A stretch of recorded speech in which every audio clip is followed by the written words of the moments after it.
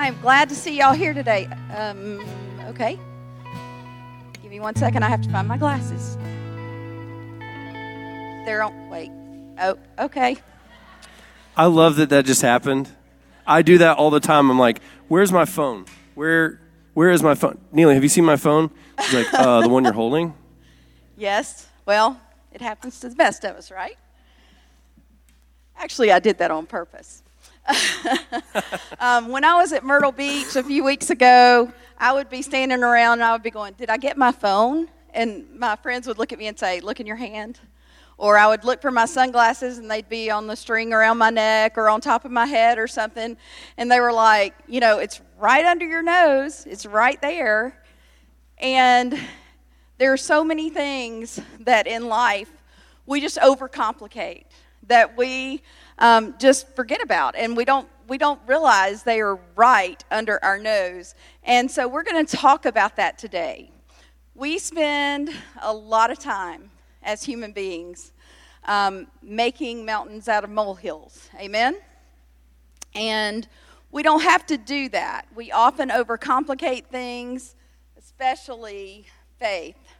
I'm going to tell you a story from 1962 at Princeton Theological Seminary, and it also happened at University of Chicago and a couple of other universities, and a gentleman by the name of Karl Barth. Now picture this old man, gray-headed, glass, the really nerdy 60s glasses, the bow tie, the suit, and he's coming to speak in what they called the Warfield Lectures at Princeton.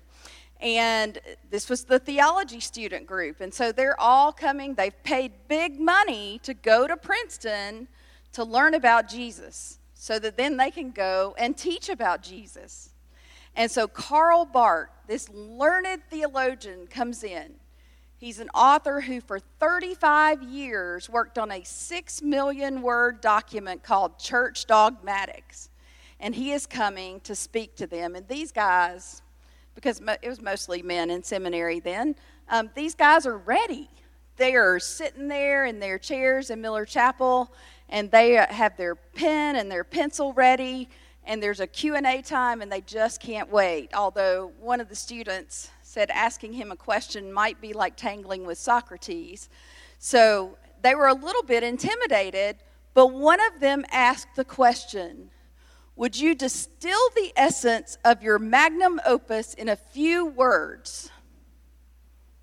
6 million words, 35 years of writing, that's just one of his works, and this student wanted him to sum it up in a sentence or two. Everybody's on the edge of their chair. This is it. This is the key to understanding Jesus. They are going to go far in the church and in their ministry all because of this one answer. And Karl Barth says, okay, are you ready? And they said, yes. And he says, Jesus loves me. This I know. For the Bible tells me so. There were some mad seminarians in that room. They wanted the complex answer. They wanted the lengthy, the key, the code that unlocked it all. And they're getting the song that their mom sang to them when she told them good night, and they sang before bed and saying their prayers. They were not happy. Hugh Kerr, one of the professors there, documents this in his book called The Simple Gospel. And just how profound that moment was for his students and throughout his systematic theology teaching. King Solomon, in 1 Kings, had a dream. And he dreamed that he had gone and he had sacrificed. And in that dream, God came to him and he said, I'm going to give you something. I want to give you something. What do you want me to give you? And he said, God, I want wisdom. And God said, you know what? You didn't ask for a long life. You didn't ask for me to slay your enemies. You asked for knowledge. I'm going to grant this for you. And Solomon was known as being one of the wisest men of all time. one of the most wise kings. He had great skill. He built a temple. He built many other buildings, homes, residences. He built complexes within the town there. And he was known for his ability to rule and to be smart. We think about Solomon and when the two moms came to him. And he's trying to figure out who the real mom is. And the two moms are fighting over the one child, both saying they're that child's mom. And he asked them, he says, okay, I know what we're going to do. We're going to split this child in two. And one of the moms looks up and says, no, let her have him. And he knew from his wisdom that the mother's heart was the one that wouldn't harm the child. This is a man of great knowledge. In Ecclesiastes 1:16 through 18, though, he tells us, I spoke in my heart, saying, I have been given great and increased wisdom, more than anyone who has ever been before me. In Jerusalem, my heart has had the great experience of wisdom and knowledge, and I have set my heart to know wisdom and to know the folly of ideas and to know foolish behavior, and I know this as well as it is like chasing the wind. For in an abundance of wisdom is an abundance of frustration. Wisdom wasn't exactly what he thought it would be. There was a man by the name of William James Sidis, and he lived in the late 1800s to around the time of World War II, and he is known as one of the smartest men of all time. This young man entered Harvard earlier than anybody ever has. He was 11 years old. Now think about it. That's the age of our confirmands. Would you send your confirmand off to Harvard, first of all? But he was smart enough to go. And he graduated from there, and he was so wise, he was teaching Euclidean geometry. I don't even know what that is, but it sounds really smart. My sister might be able to tell me. I don't know. I don't know what it is. But he's teaching that and non-Euclidean geometry and trigonometry and all these advanced courses. And then he decides, you know what, I'm gonna go to Rice. And then so he goes to Rice University. He becomes a professor. He goes on to teach more and goes to law school. And then all of a sudden, one day, he just said, I'm done. I'm done. And he walked away from it all. He's known to have had office jobs with just simple administrative work. He's known to have done streetcar work and all these different things. And every time somebody would find him, he would quit and he would move on. And somebody asked him why. And he said, I just want to live. I just want to simply live. He wanted to get the good stuff out of life. Now, I'm not saying there's anything wrong with knowledge, but it doesn't feed our souls. It feeds our minds, and sometimes that helps to feed our soul, but it's not always the thing that feeds our soul.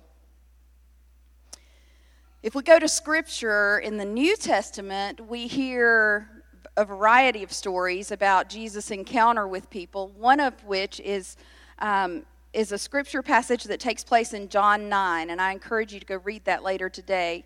Jesus encounters a man who was born blind. And he sees him, and he comes to talk to him, and he takes clay and spit, and he rubs it on this man's eyes, tells him to go to the pool of Siloam and wash. The man does it, and he can see. And people around him are like, who was that?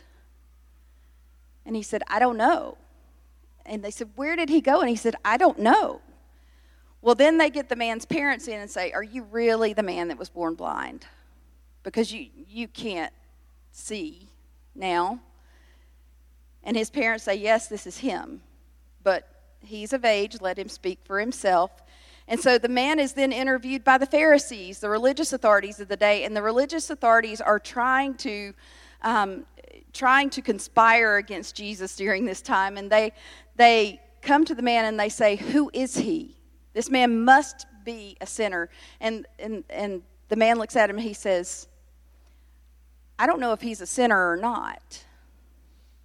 I don't know who he is.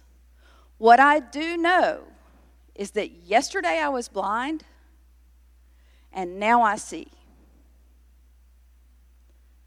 That is all that mattered. He got it. He knew that he was blind and now he saw it, and it was all because of his encounter with Jesus Christ.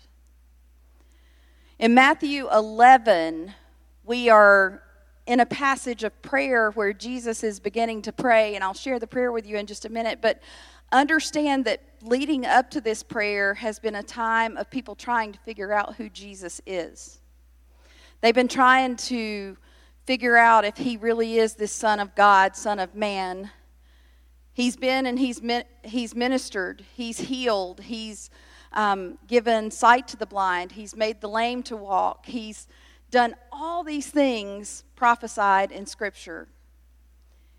And he's sending messages back and forth between John the Baptist and himself and verifying who each of them are to all the people who will listen. He then begins to say, as he steps aside and begins to pray, thank you, Father, Lord of heaven and earth.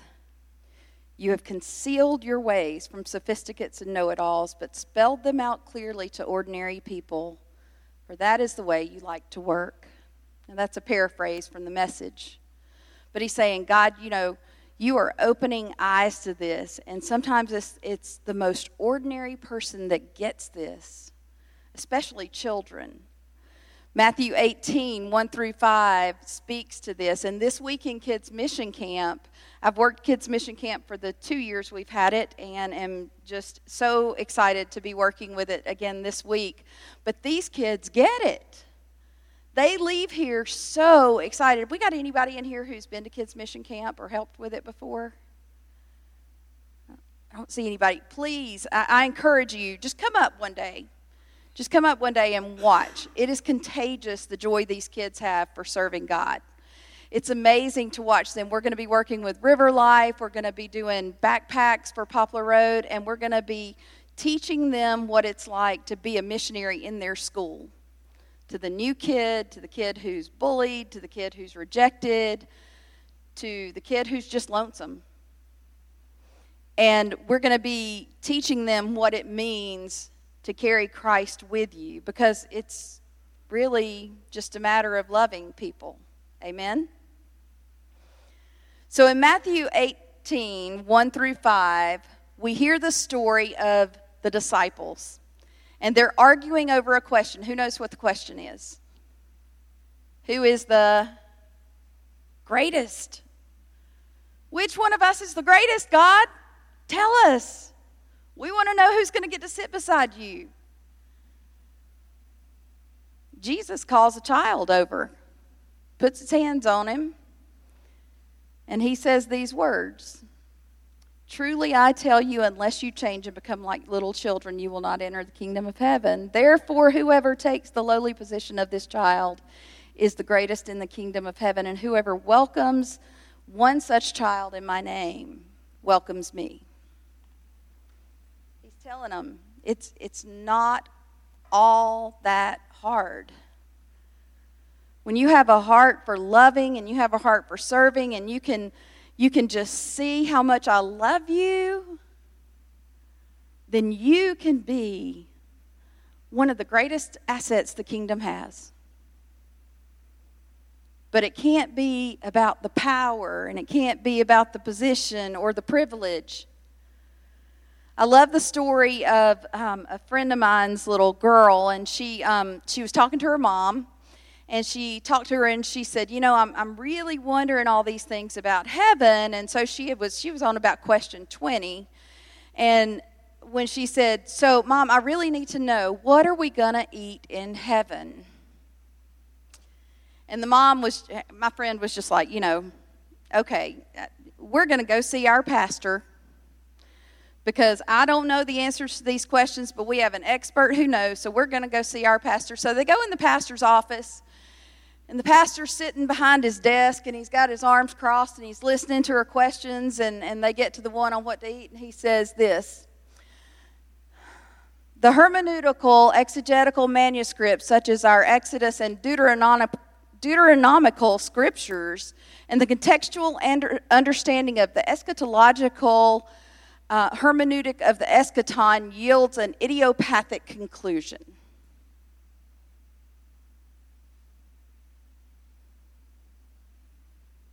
Well, they left,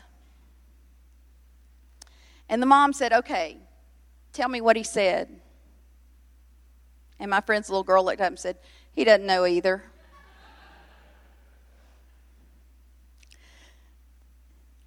First of all, pastors don't have all the answers. We just don't.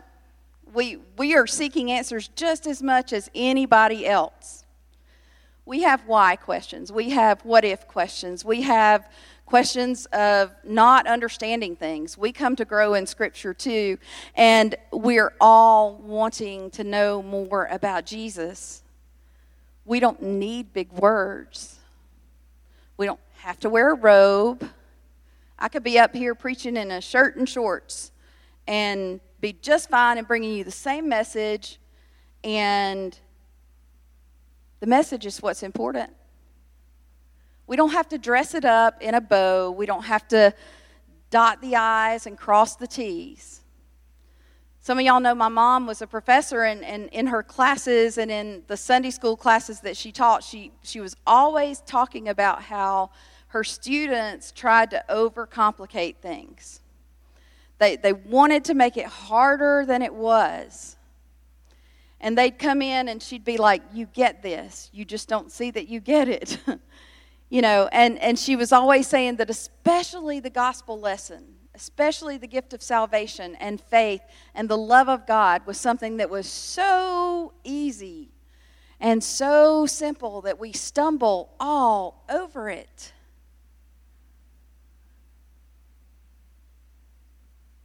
We want that key that unlocks the mysteries of the universe. We read mystery novels because we want to figure it out before the author tells us. We want to feel like we have that ability. At pastor school this week, we had a lesson on kissing. Now, before you look at me strangely, that's kissing as in keep it simple, saints. Kiss. Keeping it simple, saints. What does that mean? Well, we could go in the New Testament to educated writers like Paul or Luke, but one of the most uneducated authors in the New Testament, the author of 1 John, the disciple John, wrote a very simple message. He said, number one, you already know what I'm about to tell you. Number two, God is love. Y'all say that with me. God is love. Number three, how do we love God, who we can't see? We love Him by seeing the people we can see. How do we love God? What does that look like? I have a friend who went to Princeton, to their seminary, and my friend is extremely intelligent, and he knows it. But one day he was particularly proud of himself as he was studying Hebrew. He was sitting in a diner. He had his lexicon. He had his different versions of the Bible. He had his interlinear for the Greek. He had all these different things laid out on the table, and his briefcase was there. He and his friends were there having study group. And they were having a great day. And they were patting themselves on the back for how well they were doing in the seminary program there. How they were learning about Jesus Christ. About that time, a homeless man walked in. Well, he proceeded to knock over the coffee pot and the water pitcher, and he made this big mess and this big noise. And then all of a sudden, they kind of breathed in, and they were like, whoa. You need to go find somewhere to take a shower first. You're interrupting our study session. They didn't say it, but they thought it. Well, the next thing they know, the man comes and sits down at the table next to them. And he puts his head down, and he begins to snore. And they're like, seriously? We come here every week to study. We come here a couple of times a week to study, and we're going to have to put up with this. About that time, the cook came out of the kitchen, and they thought, finally, he is going to kick this dude out so we can study.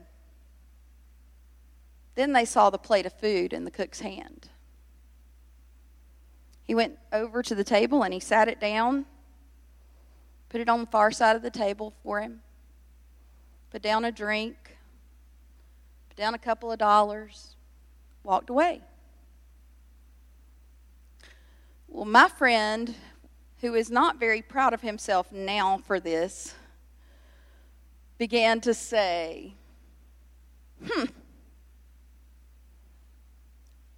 that's not going to help him out. I come here all the time. I don't get free food and money back. I mean, seriously, what is the deal here?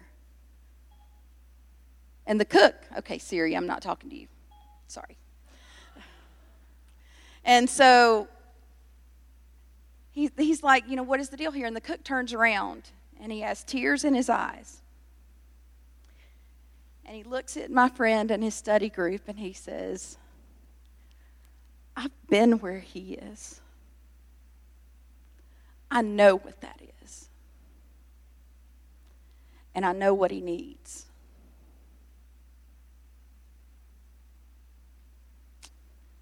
My friend felt about this big. Because he realized he'd been where that guy was. Struggling in life, hurting, hungry for something to fill him, needing compassion and love and grace. Books on the table, they didn't matter anymore. Hebrew, Greek, so what? The lesson that day was the same as Karl Barth had said at Princeton 30 years prior. Jesus loves you. This I know, for the Bible tells me so. Go back to 1 John. We know the lesson. We know that God is love, and we know that we love God, who we can't see, by loving those we can see. It's so simple, we miss it. Like having our glasses on our heads. Open your eyes and see. Open your ears and hear. Open your heart and love. A moment's patience can go a long way as we say to others about our own faith and to others about their life. Jesus loves me.